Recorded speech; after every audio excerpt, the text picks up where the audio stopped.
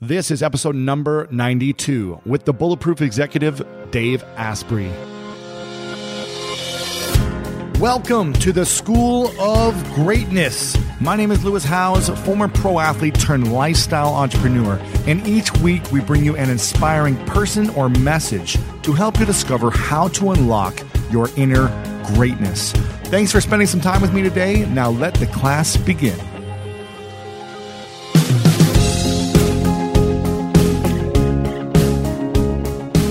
What is up, everyone? Thanks so much for joining me today on the School of Greatness podcast. My name is Lewis Howes, and a lot of you have been asking personal questions and asking me to share more information about myself on the podcast from my past. So I thought I'd give you guys a little fun fact today and let you guys know that I actually attended 4 different universities while I was in college. It took me about 7 years to actually complete it and get my degree in sports management. But I actually went to 4 different universities. Can you believe it?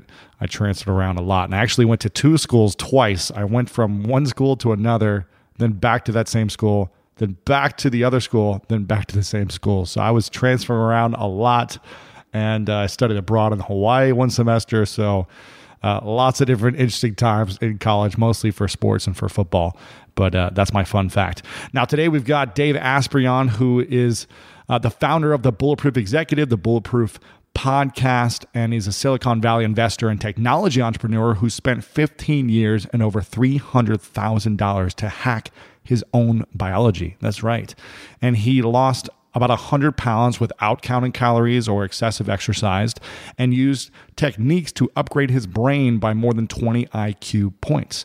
Lowered his biological age while learning to sleep more efficiently in less time. Learning to do all these seemingly impossible things transformed him into a better entrepreneur, husband, and father. Now, some of this seems a little interesting for me, and I wanted to dive in and ask Dave all these questions. Can you really sleep less and lose weight and still be efficient throughout the day? As an athlete, I feel like I need to sleep more to recover when I'm training. So I dive into all these different questions. Dave is also the creator of the very popular Bulletproof coffee, which some of you may be aware of or even drink. So we talk about that process, what he's up to in the future, and many, many other cool things. And without further ado, let's dive into this episode with Dave Asprey.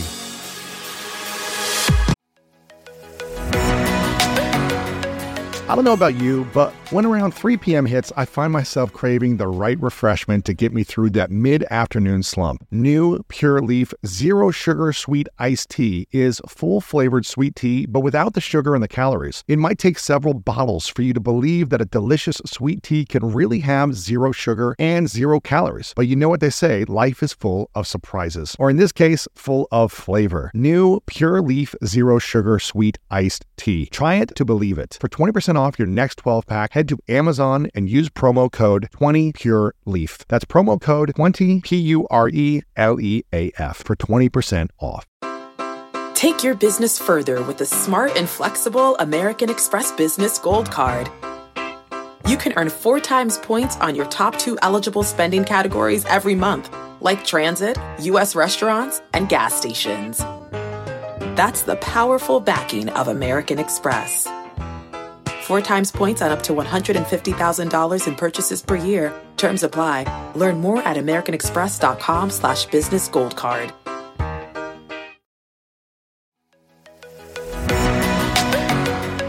Okay, quick math. The less your business depends on operations, on multiple systems, on delivering your product or service, the more margin you have and the more money you keep. Obvious. But with higher expenses on materials, employees, distribution, and borrowing, everything costs more. So to reduce costs and headaches, smart businesses are graduating to NetSuite by Oracle. NetSuite is the #1 cloud financial system, bringing accounting, financial management, inventory, HR into one platform and one source of truth. With NetSuite, you reduce IT costs because NetSuite lives in the cloud with no hardware required, accessed from anywhere. You cut the cost of maintaining multiple systems because you've got one unified business management suite, and you're improving efficiency by bringing all your major business processes into one platform, slashing manual tasks and errors. Over 37,000 companies have already made the move. So do the math. See how you'll profit with NetSuite. Backed by popular demand, NetSuite has extended its one-of-a-kind flexible financing program for a few more weeks. Head to netsuite.com/greatness. netsuite.com/greatness. Again, head to netsuite.com/greatness.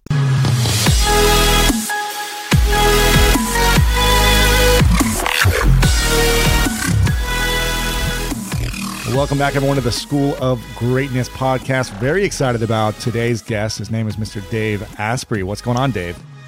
Not a lot right now. I'm super stoked to be on your show. Thanks for having me. Yeah, man. It's, since I launched my podcast, you've been in the top of the ranks on the health category. I kind of go back and forth to business and health because I'm a mixture of guests in that category.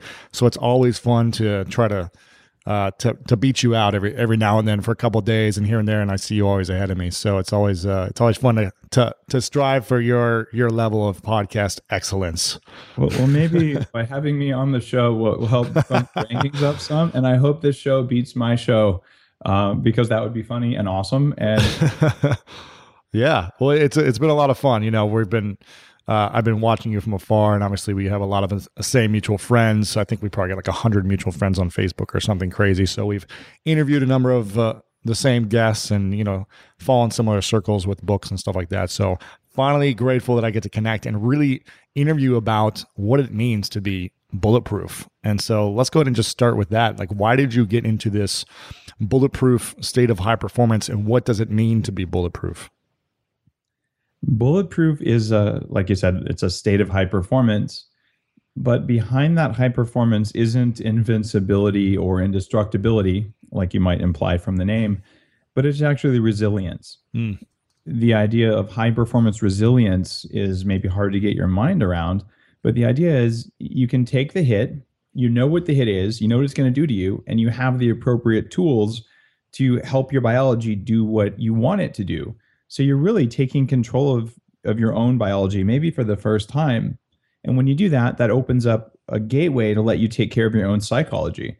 Because if your biochemistry is jacked, it doesn't really matter how much personal growth work you're going to do. Right. You've got to address those core needs. And if you have problems with cellular respiration and your mitochondria are dysfunctional, I'm sorry, you're going to be cranky and tired a lot. And until you fix that, it doesn't matter how much at peace you are, how many times you say Om, you're not going to be able to bring it when you need to bring it. So you're saying you got to fix the biology in order for you to have the energy to and the calmness to do everything else in your life, is what you're saying.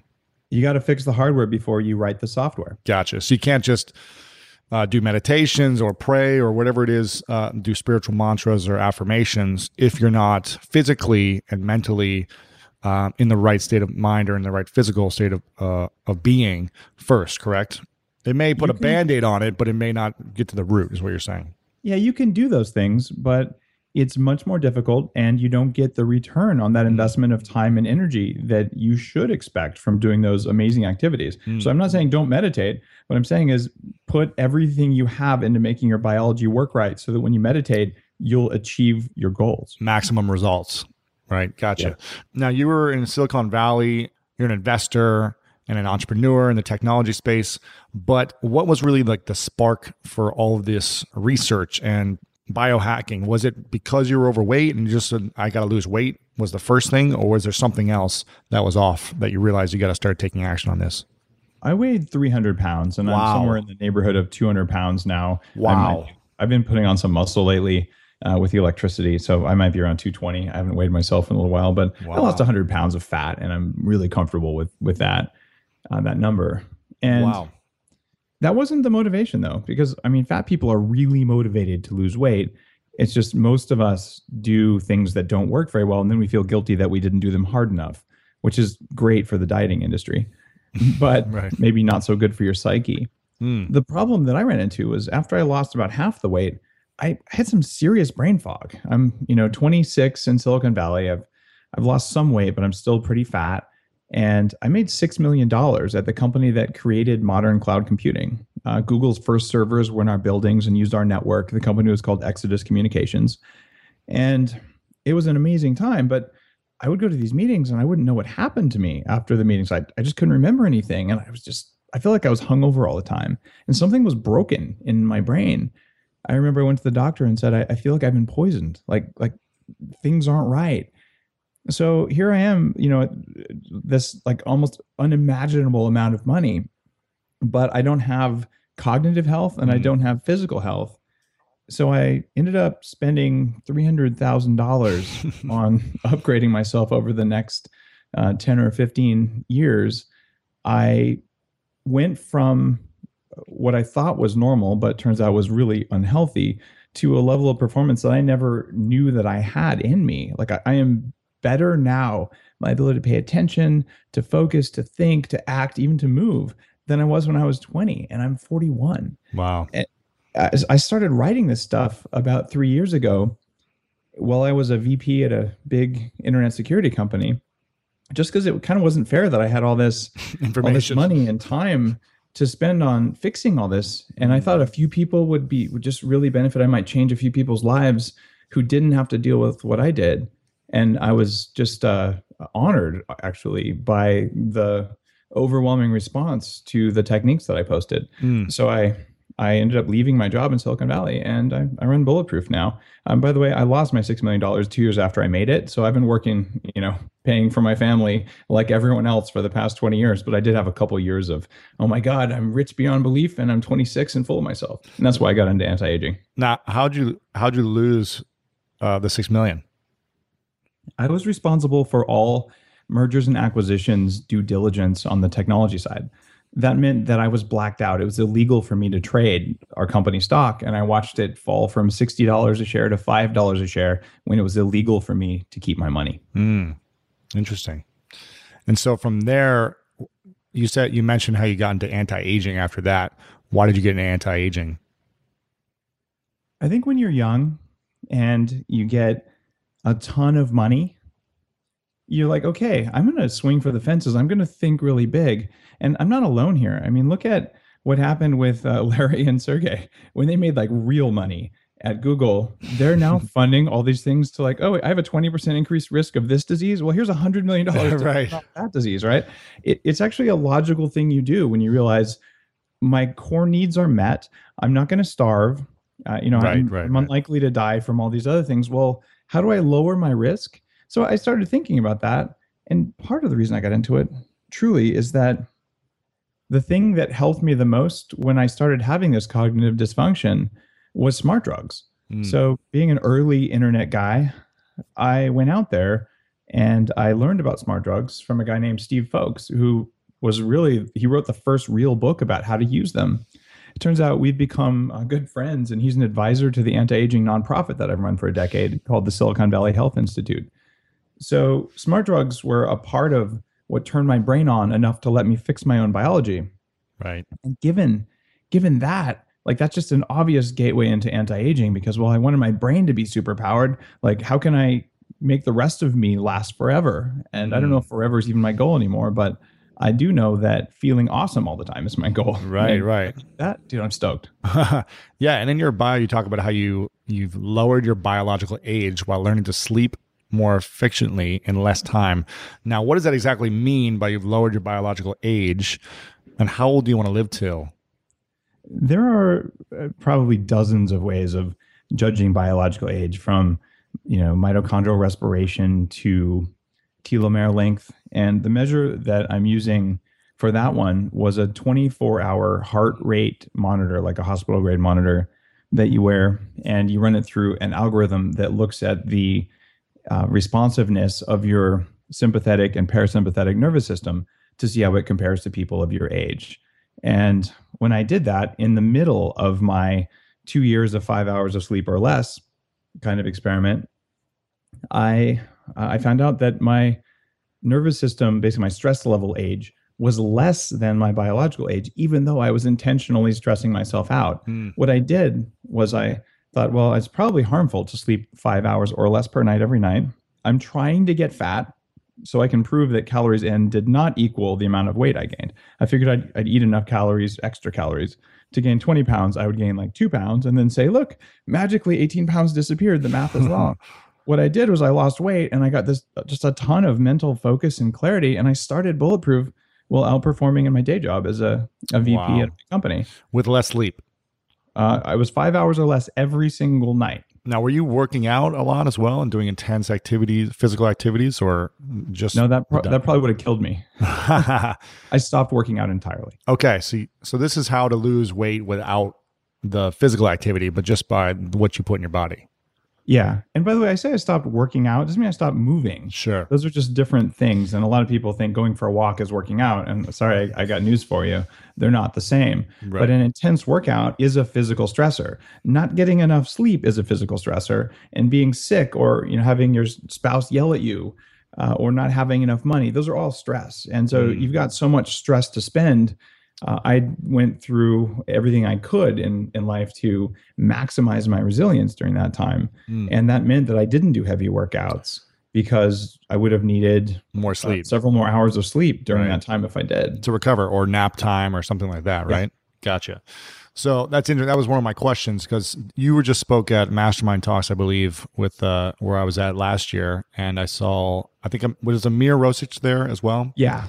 And he was on the show a while back and talking about the power of sleep for elite athletes and entrepreneurs. And, he has this whole ritual where he goes to, he turns off everything when the lights go out, in the natural sunlight, basically. And he turns off all the screens and dims the lights and goes to bed, I think around 10 o'clock every night, wakes up with the sunrise, and then has this whole process of why it recharges him, why it gives him more energy, why it helps him to live longer, all these different things.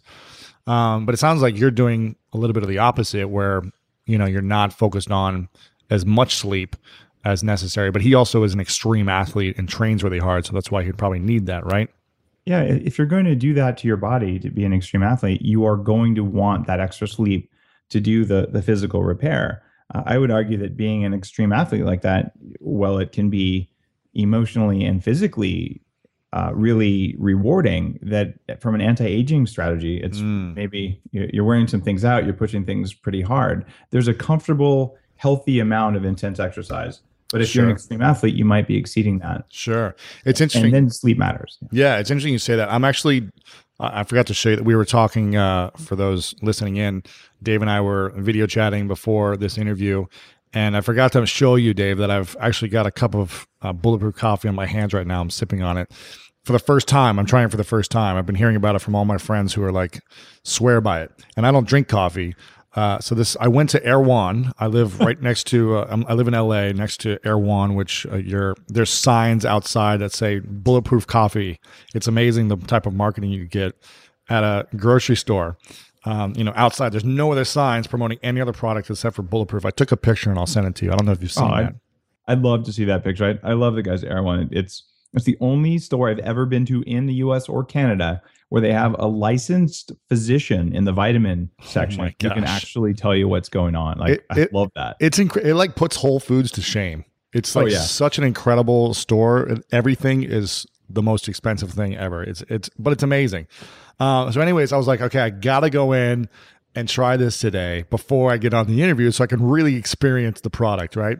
And I actually took my stomach was really hurting me last week, and my assistant gave me one of the coconut charcoal vitamins or whatever they are. Yeah, the capsules, the detox capsules. Yes, right? And it's like it took the pain away in my stomach. I had like this intense stomach ache, and it really, solved that issue for me like within an hour, and I felt a lot better. So the stuff's been great. Anyways, I tried the coffee, and it's awesome. It's really intense for me because I don't drink caffeine. So I'm like, oh my God, this is like my stomach really feels it, and I'm like charged up, but it tastes good, and it's definitely a cool taste. So I'm glad to try that out. What was I gonna say? I was getting off on a rant there, but about exercise and sleep, probably. Yes. Man, I had a point to that story. But besides the fact that it's really good and it's cool that you're in stores and seeing that, but exercise, what was I going to say? Man, I had a point to that. I think we stimulated your brain. Go light on your first cup.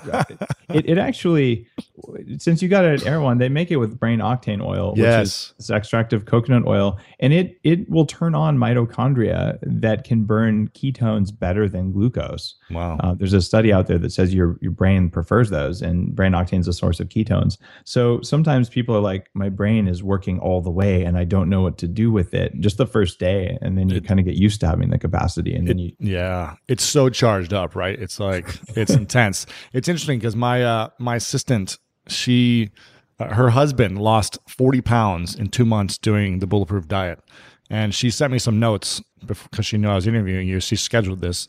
And she said I'm reading his notes right now. His cholesterol dropped 86 points. Holy crap. Triglycerides dropped by 100 points, and his blood pressure went back to normal range. She says the diet works, but why, how? It goes against everything we've ever been taught about fats. It makes absolutely no sense that you can drink butter and oil and lose weight. So can you explain that? Sure. I thought that was a good testimonial for you too. It blows them away, and I'm grateful for that. My experience was kind of the same. I mentioned before this kind of ridiculous 2 years where I went on 5 hours of sleep. I also had between 4,000 and 4,500 calories a day. My goal was to get fat. And why was it to get fat? Yeah, I wanted just to get a little bit fat so I could just like kind of hang out and be like, guys, I know that counting calories doesn't make sense, but here it is. I slept less, which makes you fatter if you're not improving sleep quality at the same time. I ate more, which is supposed to make you fat, and I stopped exercising. And what do you know? I didn't gain. I didn't gain nearly enough weight. But what I didn't expect, I've posted exactly one picture of my six pack. Keep in mind, I'm a former 300 pounder. I have stretch marks. Like, I'm not exactly like pleased that I have like zebra stripes all along my love handles, but I don't have love handles. But you're a fit looking guy. I'm pretty stoked, and like it keeps getting better the longer I do this. Wow.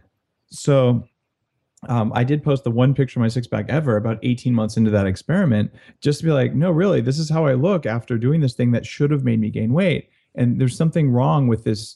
You eat an extra 3,500 calories, you're going to gain a pound of fat. Like, it just doesn't work like that. So you're saying that if I eat an extra 3,500 calories than I normally eat, that I'm not going to gain a pound? I will say that categorically, you're not going to gain a pound. Okay. Now, right now, people who have, carbohydrate or calorie laboratories, where they measure everything you breathe, they're saying, but that's not true. If you have an extra 3,500 calories that go into the body, it's actually about 3,500, then you have to gain weight. But the thing is, when the calories go into your body changes the amount of energy that you use. So if you want to be low energy, eat a low calorie diet, and your brain will be like, I'm tired, especially if you do it for a long period of time. And it's kind of a nasty trap, because you can make yourself thin by basically telling your body there's a tiger chasing me. And that means just go for a long jog every day.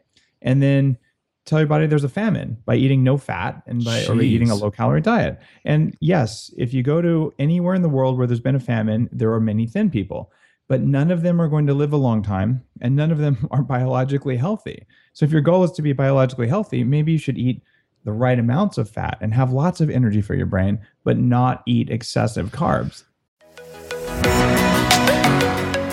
One of my favorite parts about my job is that I get the opportunity to travel a lot. And in fact, I'm recording this right now while I'm in Mexico. And actually, I was thinking about something that I wanted to share, because I get a lot of questions from so many people about different side hustle ideas. So here's one for those of you out there that are on the go a lot like I am, or traveling a lot. When you're staying in your Airbnb on your trips, have you ever thought about how you could be making extra money by hosting through Airbnb while your home is vacant? If you're interested in an extra stream of income, Airbnb hosting is an easy place to start, and it's like giving your home some company while you're away. Your home might be worth more than you think. Find out how much at airbnb.com/host.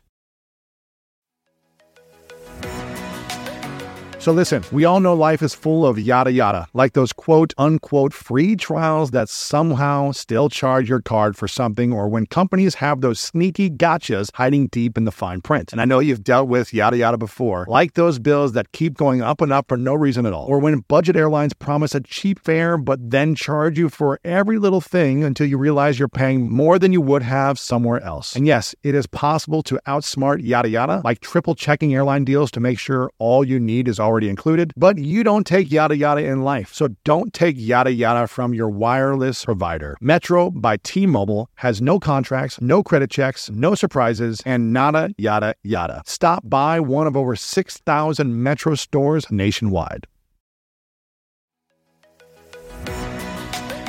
When you get a new car or a new home, your first reaction might be to say things like, oh yeah, or I can't believe it, or booyah. But what you really want to say is the one thing that can get you the help you need. Like a good neighbor, State Farm is there. State Farm is there with the coverage you need for your car, your home, and even boats, motorcycles, RVs, and other things that matter to you. With a State Farm agent, you know someone is there to help you choose the coverage you need. With so many coverage options, it feels good knowing you can find what fits for you. And when you need ways to get help, State Farm gives you options there too. In person or on the phone with your local agent or on statefarm.com, where their award-winning app State Farm lets you do things your way. So when you need help protecting the things that matter most, remember to say, like a good neighbor, State Farm is there. So you're actually saying it's valuable to eat more calories, the right types of calories, to create more energy for yourself throughout the day, and you're not going to gain weight by doing so. As long as the calories are the right kinds of calories and you're not eating things in that food that also make you fat. There are certain environmental toxins and man-made toxins that contribute to weight gain, and they also cause food cravings, most of them. So it turns out it's a relatively long set of things to understand. But what I did over the course of that 2 years, and keep in mind, I've been working with anti-aging professionals and interviewing them and all of that for more than a decade. But I boiled these principles down. I wrote my first book. I co-authored it with my wife about what do you do before and during pregnancy from a nutrition perspective.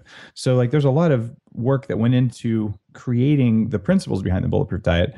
But the proof in the pudding for me, so to speak, was this 2-year period of just excessive calories, more than I wanted, when I'm like, the only way I can get this in my body is I'm going to just use more and more of this bulletproof coffee. So I did that and was just totally shocked. And when I published more about that and I started using principles from ketosis to do not plain intermittent fasting, which for most people who have jobs, it doesn't work that well because they get really tired in the middle of the day. You keep the ketones high using bulletproof coffee, but you eat no protein and no sugar. So there's a meal timing thing that works. But end of the day, it's pretty easy to lose weight when you're never, ever hungry. You don't have to anymore. Right. Like so you're adding the calories through the coffee with the butter and the oils, right? It's called brain octane oil. Yep. And it's a kind of coffee that doesn't have the mold toxins that are common in coffee. So you get a jitter and a crash. A lot of people say, I can't drink coffee, it makes me jittery. Well, it turns out they're actually sensitive to the toxins in the coffee, not to coffee itself, because those people drink my coffee, which is lab tested and created differently even before it's roasted. And that difference, wow, I drink it and I feel different. So I have all those problems. I drink most coffee. I feel jittery. I'm like, I can tell you if there's mold in coffee because my body reacts that way. Wow. And then my lab tests back that up. I'm like, there we go. That's a clean cup.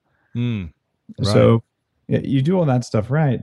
But on the Bulletproof Diet, what you're doing is you're eating a lot of fat, like 70% of your calories come from fat, and lots of saturated fat from clean sources like healthy animals that ate grass. And you feel a difference immediately just in how your brain works. Just your zest for life comes back on. And for me, that's it. I want my brain to feel good. If I had an extra 10 pounds, I don't care. Like I'm 41, I have 2 kids, I'm married, and it just really isn't, I'm not a cover model. I'm an entrepreneur. I'm a dad. I just want to look good and I want to feel good. Yeah. But do I need to look like I'm Superman? Like, no, I don't. Right. And part of that genetics too, where some people are just like, doesn't matter what they eat, they're just shredded 6-packs or. Yeah, there are some people who just are genetically like that. But here's an interesting thing. In mice, they can make germ-free mice. And so these are mice that are specially raised to have 0 bacteria in their bodies. and they can feed them anything and they're like lean and shredded. Then they introduce gut bacteria and they'll gain 60% body fat in like a week. Wow. So it turns out that it's not just genetic. It's like, what bacteria did your parents have? And did you inherit those from your parents?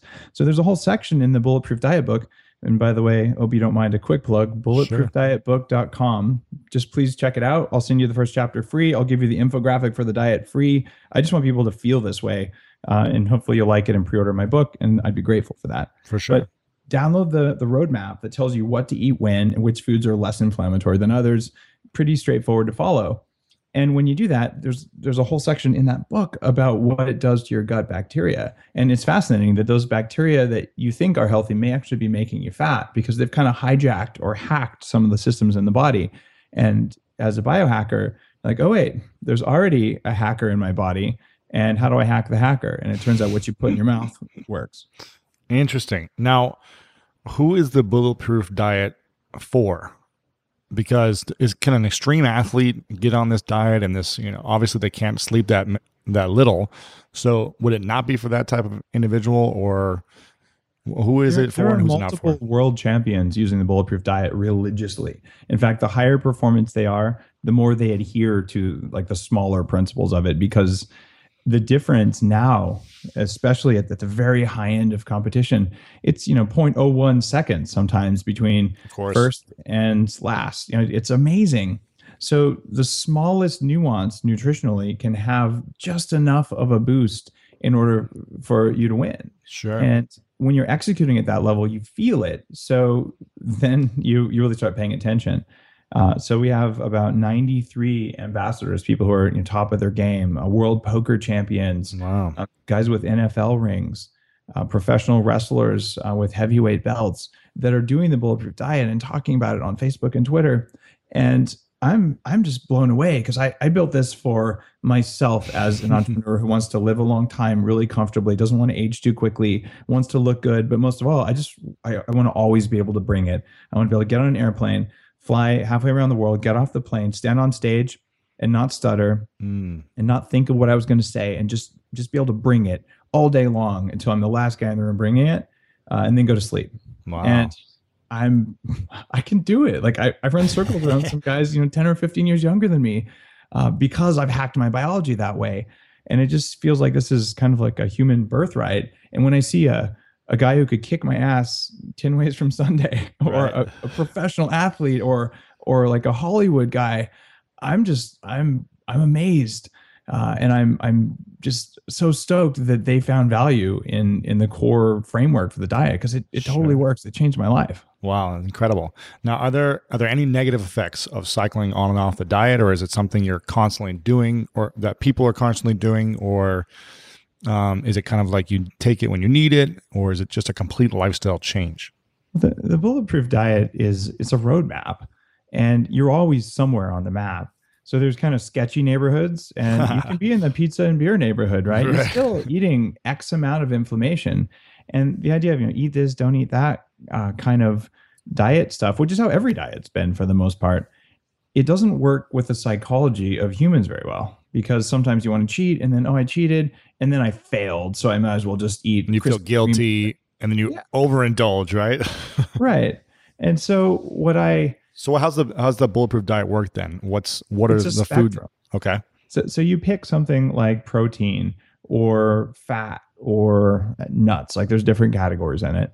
And then you say, well, how can I make the best choice in that category given what's in front of me right now? So if you had a choice between, let's say, industrial processed chicken, which is really not very good for you, or industrially processed genetically modified tofu, well, neither one of those is particularly good. What's the lesser of two evils? Yeah, but shouldn't you, especially if you don't like either one very much, but you got to eat something right now, shouldn't you pick the one that's least harmful to your body? And most of us would say yes, but most of us probably don't know which one that is. Well, on the diet, I stack rank all that stuff so you can choose less inflammatory, healthier foods. And in the book, I recommend that people for just 2 weeks, they eat like super clean on the Bulletproof Diet. And the reason you do that is just to feel how you feel. Sure. Like, wow, I didn't need a nap this afternoon. I paid attention in the meeting. I got my laundry done. And like, I feel good at the end of the day. And then I slept really deeply. And you realize how addled you were before. And then I wanted to go out and eat like the classical cheat day, and just get wrecked because you'll feel crappy for 3 days. And then you're like, oh, that's how it used to be. And then really on the bulletproof diet, you're not going to be perfect, but you're just going to make better choices when you have a good choice in front of you. And there'll be times when you just ate like a pint of Haagen-Dazs, but at least you got your saturated fat in, even though it was from lower quality animals. And you got too much sugar, and you're out of ketosis and whatever. But like, okay, I'm still on the roadmap, because you can't leave the roadmap. And that's the important thing. It's interesting. I've done a number of different experiments on myself with foods, not to the level that you've done, but I got up to 250 pounds. I used to play pro football, so I was eating probably 8,000 calories a day when I was training, because it was 5-6 hours of training, lifting, film. It was just like nonstop, a lot of energy. And after I stopped playing, I got injured, and I was recovering for about a year with with surgery from a broken wrist, and I was in a cast for a long time. And I was still eating those calories. I thought I was still kind of training. My body thought I was still training, I guess. So I was eating a lot, double Chipotle burritos with double meat for lunch, and then just like desserts like crazy. And I gained, 35 pounds or something, but it was all really sloppy. My siblings started to call me Fluis for Fat Louis. And I started to realize it at one point when my underwear folded over itself when I just had it on. My belly was sticking out so much that the underwear was folding over. So I said, enough's enough. I'm going to go off. I'm just going to try one thing. No sugar for 30 days. And I did no sugar, no like refined sugars. I had like a piece of fruit once a day, and that was my only sugar. And within 30 days, I lost 30 pounds, just cutting out sugar, not doing anything different exercise-wise, nothing else, just no sugar. And there were some other moments where I tried to get off gluten. I did no gluten for 2 weeks. And then I remember having a huge bowl of pasta then, like after 2 weeks, and I literally felt like I was drunk. Like I couldn't open my eyes. I could barely move. I wanted to pass out right then. So I noticed some things about my body when I was just doing these tests, and I'm sure you have lots of stories like that. But what I wanted to ask you was, what is the difference between paleo and the bulletproof diet? Because every time I go to the bookstore, it seems like there's 10 new paleo bestsellers out there. And are there similar principles, or is yours completely different? There are some similar principles. The bulletproof diet evolved before there was a name for paleo. This started back in around 2003, really. The research before that was for years before that. And the principles in this diet allowed my wife to restore her fertility. She had PCOS. We weren't going to be able to have kids. And we had 2 children without fertility assistance at 39 and 41. Now, she's a Karolinska trained physician and knows what she's doing. But so this is something that's been going on for a long time. There are definitely things that paleo and bulletproof have learned from the Weston A. Price Foundation around natural health and eating grass-fed animals and things like that. But the core principles behind bulletproof, I focus more on inflammatory toxins than traditional paleo. And I'm also less dogmatic about carbs than traditional paleo. And I say traditional paleo because I love the paleo community, and I have so many friends who are big people in paleo, and a lot of them have been on my show, and I like it. The problems with paleo are coming out. Some of the things around carbohydrate intake. So we now have people saying, well, here's the way to modify paleo for you. And it turns out we're different. So on the bulletproof diet, I focus more on inflammatory toxins, like how to cook your meat. I actually have a set of recommendations there. Burned meat or excessive protein are 2 of the main problems in paleo. Really? Too much protein is inflammatory. Really? Too little protein or low quality protein is bad for you too. So how much protein should you be having? It depends on how much you exercise, and it depends on what your goals are. But the short version of that answer is as little protein as you can get away with to meet your goals. Really? Yeah. And this is the opposite of what I used to believe, because I've followed natural bodybuilding guys, like guys like Rob Fagan going back into the mid 90s. And I've always been like, gotta pump the protein, gotta pump the protein. The difficulty with that is something you'll see anytime you go to a traditional Atkins diet conference. You'll see a bunch of 300-pound people who used to weigh 400 pounds. And the same thing happened to me. I went from 300 down to 250. I had 50 to go and I was stuck. And the reason I was stuck is that I was eating too much protein and I was eating some artificial sweeteners that jack up your blood sugar and cause food cravings. But one of the techniques that I write about in the Bulletproof Diet book is called bulletproof protein fasting. So once a day, you eat less than 15 grams, or once a day, once a week, you eat less than 15 grams of protein. So almost no protein. Even you have to be careful like broccoli and kale because there's protein in there. And this turns on something called autophagy, which totally allows your cells to take all of that fuel that would have been used for digestion of protein and turn it onto digesting waste protein inside your cells. So autophagy can clean out your cells and you'll feel a difference right away if you're used to eating protein every single day. So doing this even once a month or ideally once a week, if you're really trying to improve yourself, it has anti-aging applications. It's pretty amazing. And paleo doesn't really talk about that. So I've got sort of 3 different things you do. You do the normal bulletproof diet. You eat kind of the same stuff every day. You've got bulletproof intermittent fasting, where you eat only fat in the morning so you don't have to feel like you're going through a fast, but you still get the fat burning benefits and some of the other benefits of fasting. And then you've got this 1 day a week of protein fasting. It's not painful because the entire time, I don't want you to ever feel hungry or have a food craving. And if you eat according to these principles, that's what's supposed to happen. Wow. This is interesting, actually.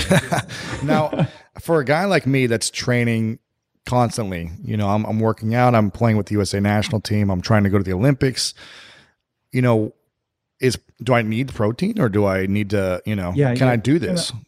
You're going to up your protein for sure. Right. And what you don't want to do though is like pound whey protein. And keep in mind, I manufacture like one of the best whey proteins I think on the market. And I've done all sorts of stuff to increase its glutathione, creating power and all that. But I tell people like 2 tablespoons of whey protein a day ought to do it, because excessive cysteine and methionine, which are amino acids that your body needs, but too much of those things actually goes down inflammatory pathways. Jeez. If you instead go with high glycine protein, things like collagen, and I make a grass-fed collagen that's the most premium stuff out there. It's amazing. I take it every single day. I give it to my kids. And when you use a less inflammatory, high quality protein source, in this case, one that's hydrolyzed, so it's pre-digested, so you can absorb it and you get the di and tripeptides, what happens there is that you're able to use the protein fully and you get less ammonia left over. And what ammonia does is it causes inflammation, it increases the load on your liver and kidneys, and it makes you tired and foggy and actually makes you cranky. Whoa. So what you want to do is play with the quality of the protein and then play with the timing of the protein. You know, do you train in a fasted state or do you not train in a fasted state? And there's arguments both ways. I like to do it, but if you're training every single day, training in a fasted state may actually cause so much stress on your adrenals that you might want to either take an adrenal extract or you might want to preload with some protein and some fat before you work out. Really? Because you never want to burn protein for fuel. And that's a bit controversial. You can burn protein for fuel. It's just not an efficient fuel source because it makes too much byproduct. It's like if you had one of those military trucks that could burn almost any kind of fuel for a disaster. Well, kerosene makes like stinky, nasty smoke. And if you're burning high octane gas, it runs like a top. Well, the highest octane fuel you can get is fat. It's got the most calories per gram. And once you become keto adapted, which means you've taught your body how to burn fat, you will willingly and happily burn fat as a fuel source. So the idea behind the bulletproof diet is go into ketosis, be there for a little while, and then once a week, come out of ketosis. Eat a bunch of carbs, but not like junk food carbs. Eat white rice, eat sweet potatoes, eat I love sweet potatoes. Oh yeah, like just bake them in the oven and soak them in butter. Oh my gosh. Wow. Okay, so let me break this down. So we're covering a lot right now, and I'm trying to take it all in. So let me think about from like the simplest terms, because you're mentioning a lot of names and things that I'm aware of, but I don't know if everyone is aware of what they mean and kind of the principles behind them. So let's say I wake up and I do I don't eat in the morning. That's called intermittent fasting, right? There's a certain period where you don't eat, correct? It could be until noon or the whole day or whatever. Now, if I work out without eating beforehand, or if I do a run or something where I'm burning calories, am I burning fat first or am I burning protein first? Because you mentioned something like you don't want to burn protein off of your workouts, correct? If you work out in a fasted state and you eat a low fat or a high protein, low fat diet, you've taught your body the first place to go is to go to protein. So you can actually burn your muscles for fuel. And you don't want to be doing that. That's not good. But if you have gone into ketosis and your body is comfortable in a fat burning state or in a carbohydrate burning state, like mine is, then your body's like, oh, here's some fat. I can burn some fat. And it'll make ketones much more readily, and it'll burn fat for fuel. And there are guys who've placed, very highly in the Ironman at Kona who have brain octane fuel, which is the type of fat that goes most quickly into ketones in the body. And ketones are these fat burning bodies. Instead of carrying glucose around, you can burn ketones, and they actually have it in their water bottles, not just a little bit of it mixed with water. But that sort of thing that says, wow, my body really likes burning ketones because it's more efficient than burning sugar, and it can also burn sugar. Like those kinds of things to have two fuel sources changes the whole equation. Wow. This stuff fascinates me. The thing is that everyone's body is different though. So do these principles work for each person, or is it, again, kind of like you've done where you've tested and spent hundreds of thousands of dollars on yourself and done these experiments? When we apply the bulletproof diet or any type of diet, do we really need to test what works for us, where we're experiencing, the feedback we're getting from our body and our focus, and tailor it to each person, because we're all made up differently, right? Yeah, you're totally right. We're all made up differently. The core principles of eat a diet that allows your body to go into fat burning mode, that alone, some people go into fat burning mode on 100 grams of carbs a day. And some people have to go down to 15 grams of carbs a day because they just have a really hard time doing it. So there's a big difference. And the other thing that's totally not even related to paleo, that's a big part of the bulletproof diet, is there are bulletproof foods that work for almost everyone. These are the ones that have the most energy, the least amount of toxins, the ones that really just make you feel great. Right. There's a set of, I call them kryptonite foods. Just no one should be eating this crap. Like, it's better than starving to death. But if you're buying this book, you actually aren't. What are some of those foods? Like MSG, things, actually, I would call it gluten, especially high gluten foods. High fructose corn syrup, things like that. They just don't have a place in your diet. It's not that it's going to kill you to eat them once. They'll probably cause a food craving and may change your ability to think super well for a little while. They're not going to kill you. They just suck. And like, if you want to be a high performer, these are things that don't have a place in your kitchen. And if you occasionally get exposed to one, unless you have some weird autoimmune condition, you'll probably live, but you won't live as well as you could have. So gluten is really bad, is what you're saying. You should not have it in your diet. And very, very much so, even if you're not celiac. And I've had a couple of the top gluten doctors on the show, on the Bulletproof Radio podcast, to talk about this.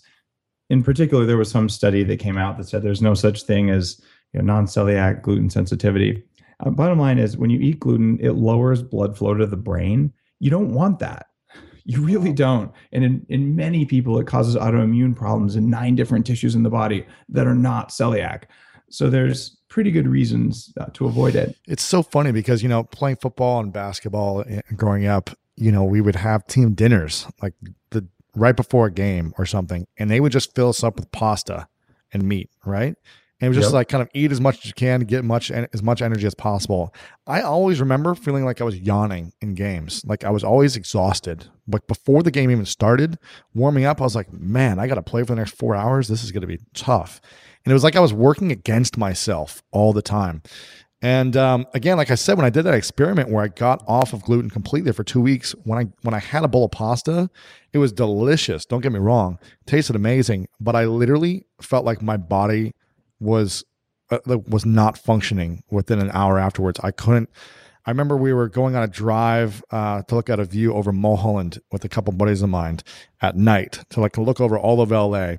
And I couldn't get out of the car to go out and look at the view. I was like, guys, I got to lay down. I'm exhausted. I feel like I'm going to like pass out. I literally couldn't open my eyes, and it was that much of an effect on my body. And I'm not, well, I guess I've built up immunity to it by having it so much that when I took it out and then it came back, it messed me up. Well, there's something called gluteomorphin. And in many people, when you break down gluten, it forms an opiate substance. So once you're, quote, clean, then okay, fine. But if you take a little bit of heroin every day, okay, just a little bit, you're totally fine. Right. So you go through withdrawals, and this will happen. It took me a couple of years to figure this out when I first went low carb. I was like, well, okay, once a week, like there's this crusty sourdough bread. I live in California. It's amazing. So I'd eat it. And I'd say, I'm just going to have one piece. And the next day I would find myself sort of tricking myself. Like, I'm just going to have 2 pieces and then 3 pieces. And I'm like, oh my God, this bread stuff is addictive. And I didn't know the reason it was addictive until a few years later, but I just realized I had to be cold turkey on that. Wow. So we have these kryptonite foods, things like that are going to cause food cravings. They're going to make you have a lag in energy, a lag in focus, and you don't want that. And a lot of them also make you fat. Right. But in the middle of the bulletproof diet, and to really kind of separate it out from what's going on in paleo, there's a bunch of suspect foods. So if you're eating super clean, don't eat those. But some people like beans, and a few people even digest them well, and it doesn't make them fat or give them food cravings. I think beans are a really problematic food source. Really? For most people.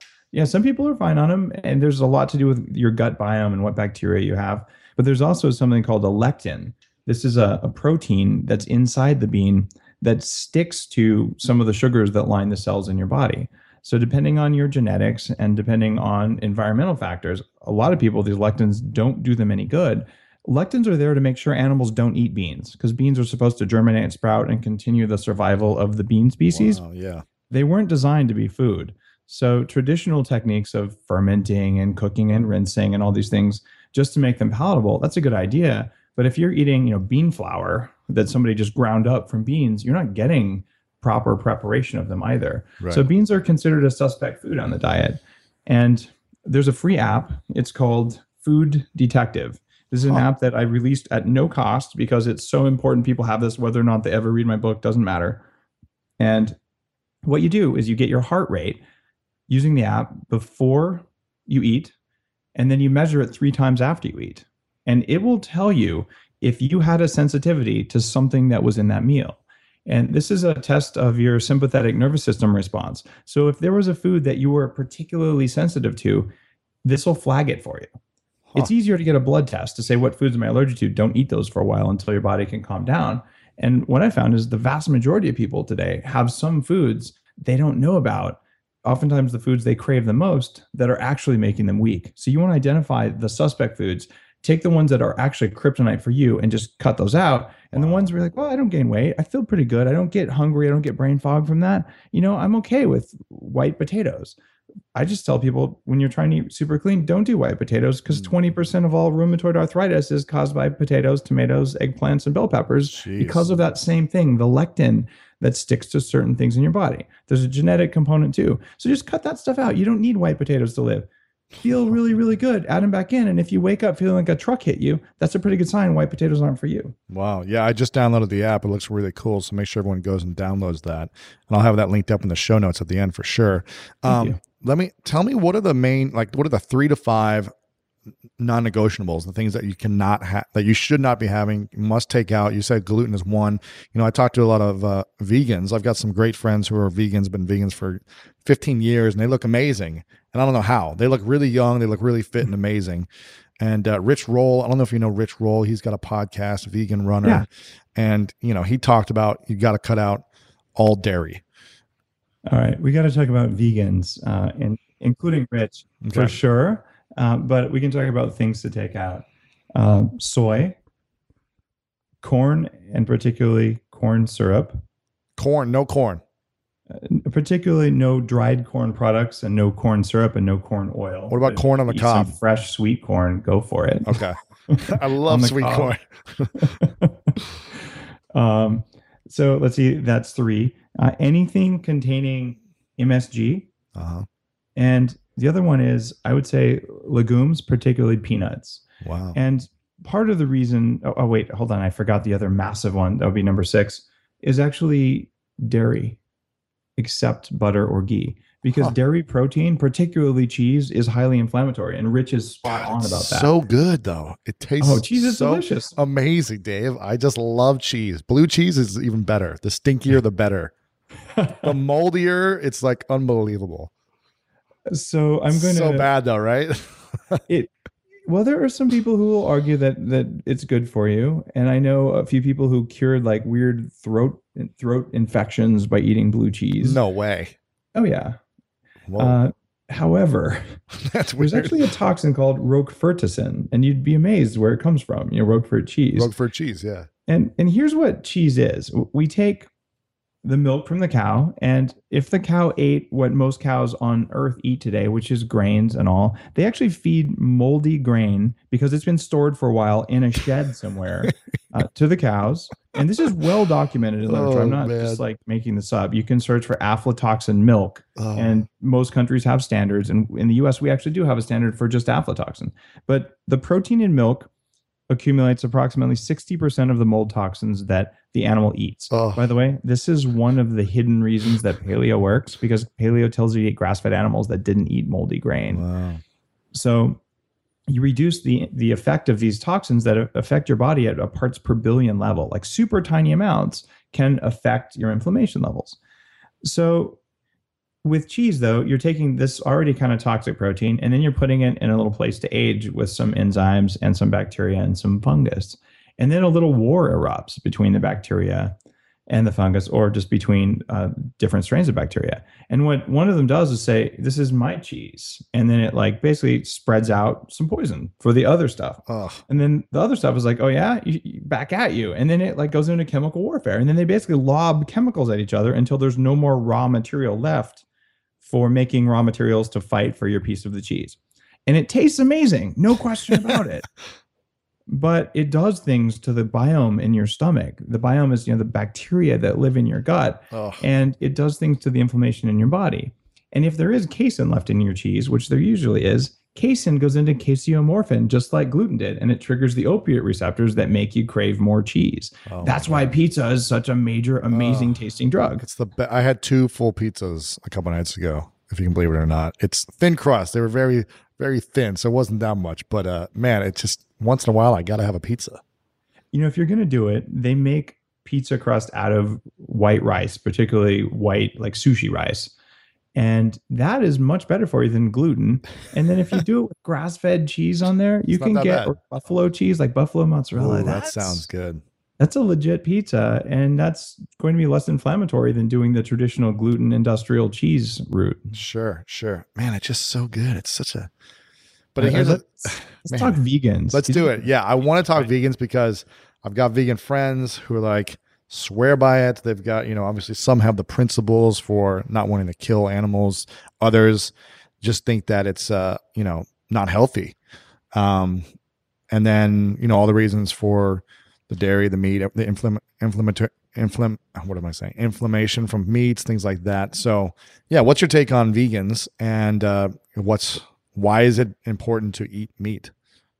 I was a raw vegan for a good amount of time, and I actually lost weight. I felt amazing. Oh yeah, I could have written raw vegan cookbooks. In fact, some of the cooking techniques in Bulletproof came right out of my time as a raw vegan. How many years or how long? I was a raw vegan for about 6 months, I want to say. Mm-hmm. And after about 3 months, I noticed that my teeth were starting to really hurt. They became sensitive, and I had like a dental emergency. I had to like cancel a meeting because like one of my teeth had cracked. And I started getting weird autoimmune stuff that I didn't have before, some food allergies that are still with me today. And I realized that it wasn't serving me. So I actually became a raw omnivore, and I would eat either carpaccio or sushi a couple times a week. So I ended up stopping that when I went to China and Nepal and Tibet, because I'm not eating raw yak that's been hanging outside someone's shed. Right. It's not safe. And I asked, I care very much about animal welfare. I'm actually building a small organic farm right now where I'll actually have my own animals. I really like that. And I asked this Tibetan Lama, because I did a 10-day Buddhist retreat, and it was vegetarian, and everyone kept farting when they were meditating. And it was kind of embarrassing because you just couldn't help it because everyone's just eating all these beans. And I went a little further into Tibet and I saw a yak skin hanging from a prayer pole. And Buddhist monks really actually like hard questions. It's part of their training. So I asked the head lama, I said, hey, like, what's with the no killing thing? You have a dead animal hanging from your flagpole. Like, why did you kill it? And he just shrugged and said, one death feeds everyone. Mm. And he said, we need meat in order to be healthy here, and was totally calm with it. And when I came back, I struggle with this because I don't eat chicken. I think chicken's, it's one death per meal. I eat grass-fed beef. The cows that I eat when I'm home eat grass that grows in the front yard. Basically, I sell the hay to the neighboring guy who raises the cows, and then I get a cow back. And I know how the cow was treated. I didn't know its name, although that's probably because I didn't have one, because he has 300 of them. But like it's a well-treated animal. It tastes amazing. And if I eat a pound of meat a day, which is a lot, that animal is going to last for more than a year. In fact, I'll eat 0.7 animals per day. And we need cows, sorry, not 0.7 animals per day, 0.7 animals per year. So we need cows and sheep to keep soil from turning into deserts. Mm. The function of animals with hooves is to plow up the earth and then put new bacteria from their poop into the soil. Sure. And when we got rid of the buffalo, we got the Dust Bowl because we got rid of the buffalo. And we figured this out in Africa. There's a fascinating TED talk about elephants in Africa and how elephants actually reverse desertification by pooping and plowing up soil. Wow. So let's look at how many deaths per calorie come from a vegan diet. Now, a big tractor went through and cut down all that grain, and it cut down all the snakes, bunnies, turtles, rabbits, grasshoppers, and smaller life forms that were in that field. We also destroyed the soil. We destroyed habitat that could have been a natural, healthy biome. And instead, we basically took it and we watered it with water from an aquifer that we've drained all over the Southwest, in order to make low calorie density foods like fresh vegetables, let's say, that we then put on a truck with petroleum and drove for 1,000 miles, or better yet, an airplane from Peru, so you can have your, raw whatever in the middle of winter. Sorry, we didn't evolve that way. It's not environmentally sustainable, and it's actively bad for the environment. Wow. Give me a stick of grass-fed butter from a cow that ate on grassland that didn't need to be irrigated, and what I'm eating is one of the most sustainable foods on earth, and it doesn't have the inflammatory protein that's present in cheese. Take all that extra protein from the dairy and give it to a pig and let the pig make bacon, and I'll eat that. And that's why I spoke at the David Wolf conference. He's like one of the head raw vegan guys, and I really like David. Yeah. We actually went to the same school at the same time together years ago. And I stood up and I thought I might get booed off the stage, but I said, guys, I've been a raw vegan, but today I'm a lacto-ovo-beefo-porco vegetarian. And what does that exactly mean? Explain it in terms that people understand, like myself. So there are people who go, I'm a vegetarian, but I'm a lacto-ovo-vegetarian, which means I'll eat milk and eggs, but I'm still a vegetarian. Right. And then like, I'm only a lacto-vegetarian. I'll eat milk, but not eggs. And it's like, I'm sorry, the animals I eat, they might be lacto-ovo-beefo, beef and pork, but they were treated well. They ate their natural food and they didn't die in a horror of pain and suffering. And I don't eat commercial meat. I don't feel good when I eat it. Yeah. It's mistreated. It's given antibiotics, and it's not cool. So food quality, I love the vegan philosophy there about quality of food. I share it. There are lots of vegans who've gone bulletproof, especially if their health wasn't doing very well. And I very much respect the principles behind a vegan diet. When you put on your systems thinking cap, though, there are ways to improve your health and to improve the health of the world by selectively eating very high quality animal products and not too much of them. Right. And besides the point of, living in a sustainable world and not shipping, these raw foods from all over the world and things like that, and using the gas and all that, the time and energy for that. What about the effects of the body needs meat? These grass-fed beefs and things like that over not needing meat. Like, does our body, can it function as highly without meats if they're the top of the line meats, or can we still function in the high end? Because I know there's some athletes like UFC fighters. I think there's a couple guys maybe in the NFL who say they're vegan. I think Carl Lewis was a vegan.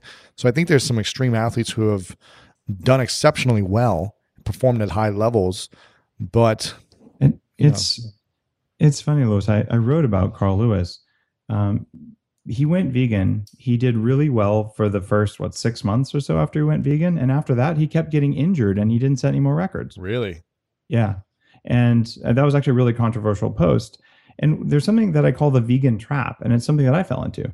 If you go vegan, you will cut an enormous amount of toxins from industrial meat out of your body, and you will feel good. You'll get the glow, as we talk about as vegans. Right, the vegan power. And you'll lose weight too. Yeah. You'll feel really good. I advocate a very fresh, very carefully chosen vegan diet for up to 30 days. It'll totally be good for you.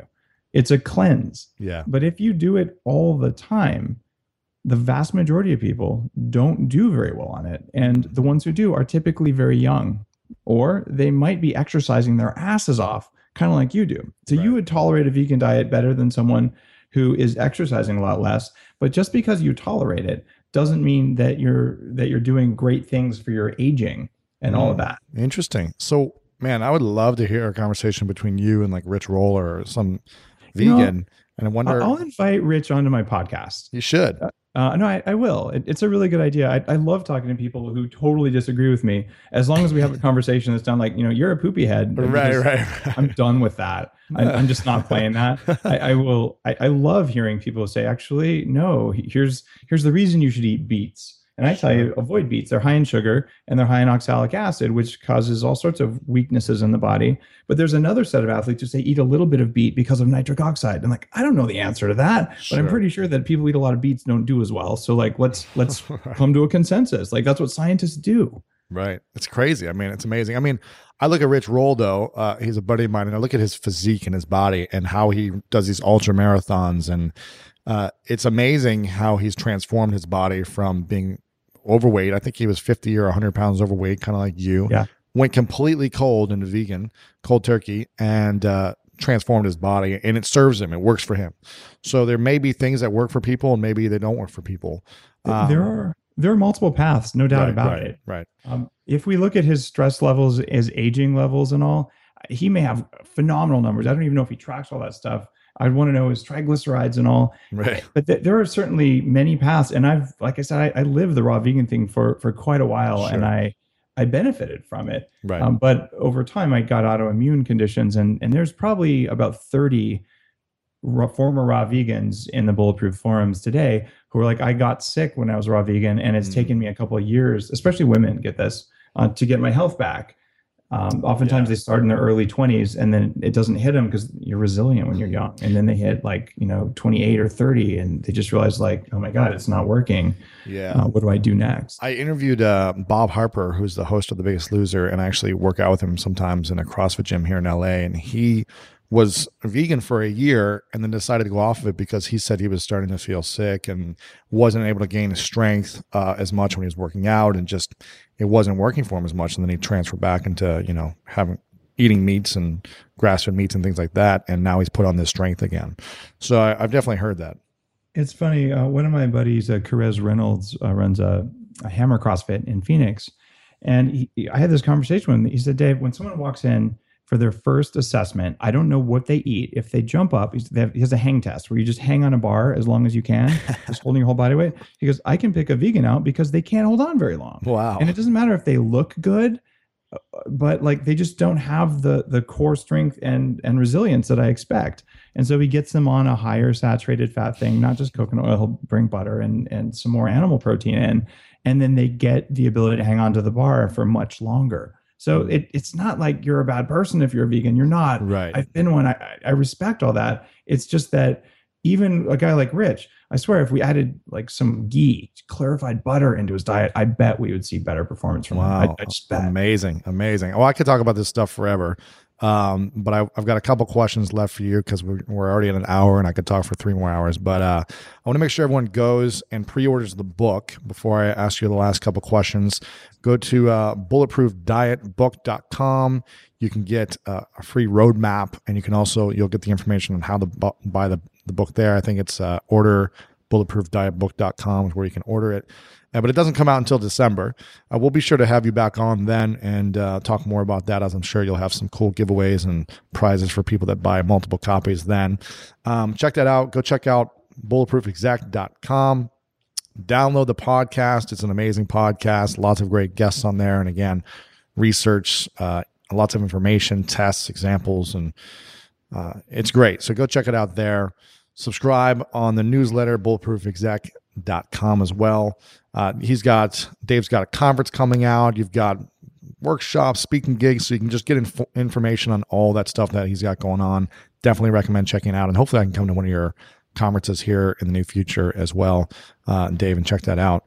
A couple questions left.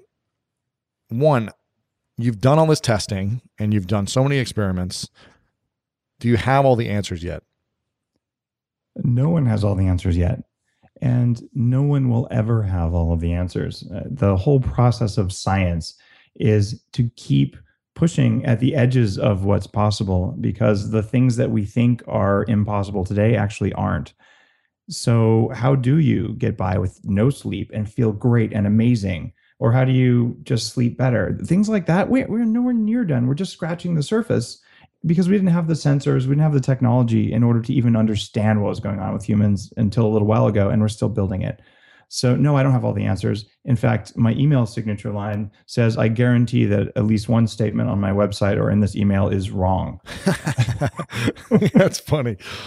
Nice. Okay. So what continues to drive you? Is it searching for the answers? What motivates me today is, it's funny you mentioned the Bulletproof Conference in LA, September 26th. Stephen Kotler, the guy who wrote The Rise of Superman, and has started the Flow Genome Project. I'm supporting the Flow Genome Project. He's the keynote speaker, and we're going to actually have technology to put you in a flow state there. And what motivates me now is being in a flow state, like being a great dad and helping a lot of people is my big motivator. Like if I don't feel like I'm helping people, I don't have a good day. So I try to structure the things that I do with Bulletproof to be of public service. I just invested a ton of money in making a high-end documentary that comes out in March about the effect of mold in our houses and in our food supply and what it does to people. I'm interviewing like the world's top physicians treating this, and a bunch of really high-performance people who are knocked out of their careers by this kind of unexpected thing growing in their bedroom. So that's a public awareness activity, and I'm stoked to be able to do things like that are really about spreading things. That's what motivates me. I love it. Where do you see Bulletproof Executive in the future? We're opening our first coffee shop in Santa Monica in December of this year. Yeah. Wow. And the idea is coffee, especially done right, bulletproof coffee, it's a gateway drug to feeling amazing all the time. So my understanding of the world is that when people turn their brain on all the way, using whatever technologies work for them, including a vegan diet, if that's right for them, that when their brain is on all the way and they've met their core biological needs, they're nicer to each other. And I want my kids to grow up in a world, and I want to be in a world where people are nice to each other because they're not ravenous all the time. I think we can do that, and we can actually help people achieve a lot more and just be better people by addressing core biology and then psychology. Very cool. Hopefully you have Wi-Fi there. I'll be sure to have lots of meetings there. Count on it. What are you most grateful for recently? You know, most recently, I mean, how could I not be grateful for the Bulletproof Diet book deal and all? But I've been grateful. My son just turned 5, my daughter just turned 7, and it's been just an amazing summer. They're off school, so I've had some time to just like to do father-kid stuff. And I just took a picture of my 5-year-old Alan the other day. We were climbing a local peak, and he was walking along this edge of this giant boulder. And I snapped this photo, and he's ripped. Like he's 5. But I was just watching the way he moved and just like how fit he was and climbing trees. And I look back to like, I was a fat kid. And I'm just grateful that I have the knowledge to help my kids just have their biology work so they can just be whoever they're going to be. And I'm just blown away by that. I love it.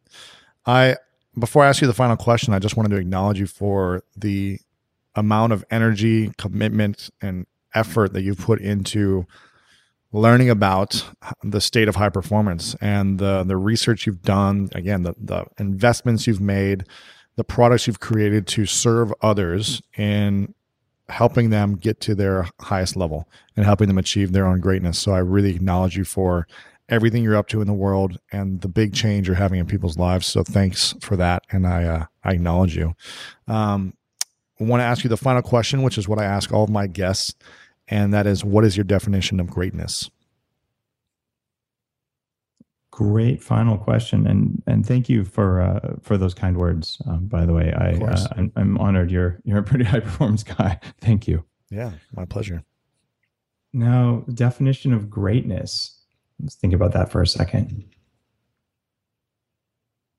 I think of Henry Miller. There's a quote that I use sometimes in my talks, and one that's I think the most phenomenal one ever. And he says, the goal of life is not to accumulate power, but to radiate it.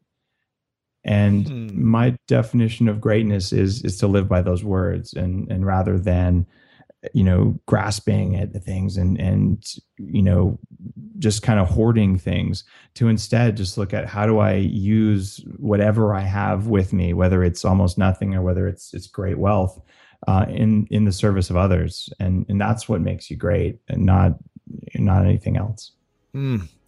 Dave, I love that. And I appreciate you so much for coming on, sharing your wisdom, and again, for everything you're up to in the world to make it a better place. So thanks so much for coming on, my man.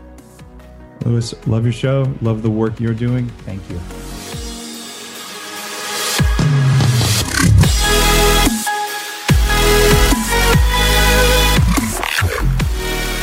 I hope you guys enjoyed this episode. Thanks again for tuning in, and leave a comment and share this post over at lewishowes.com/92. All the stuff that we talked about from the interview with Dave is right there on the show notes, lewishowes.com/92. We've got some cool videos and some links. You can check out Dave's new book over there, and let me know what you guys think. Leave us a review over on iTunes, over at itunes.com/School of Greatness, where you can see all of the posts, or over at Stitcher as well. I appreciate you guys so much for checking out this episode and hanging out with me today and Dave, and look forward to seeing you guys on the next episode of the School of Greatness.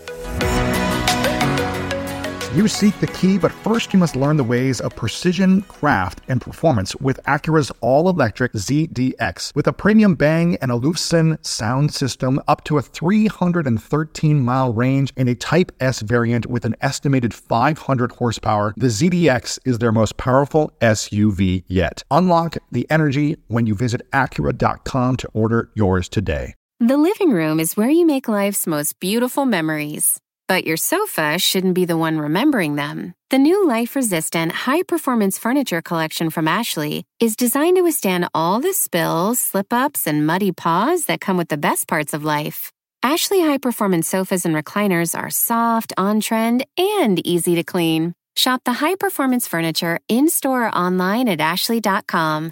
Ashley, for the love of home.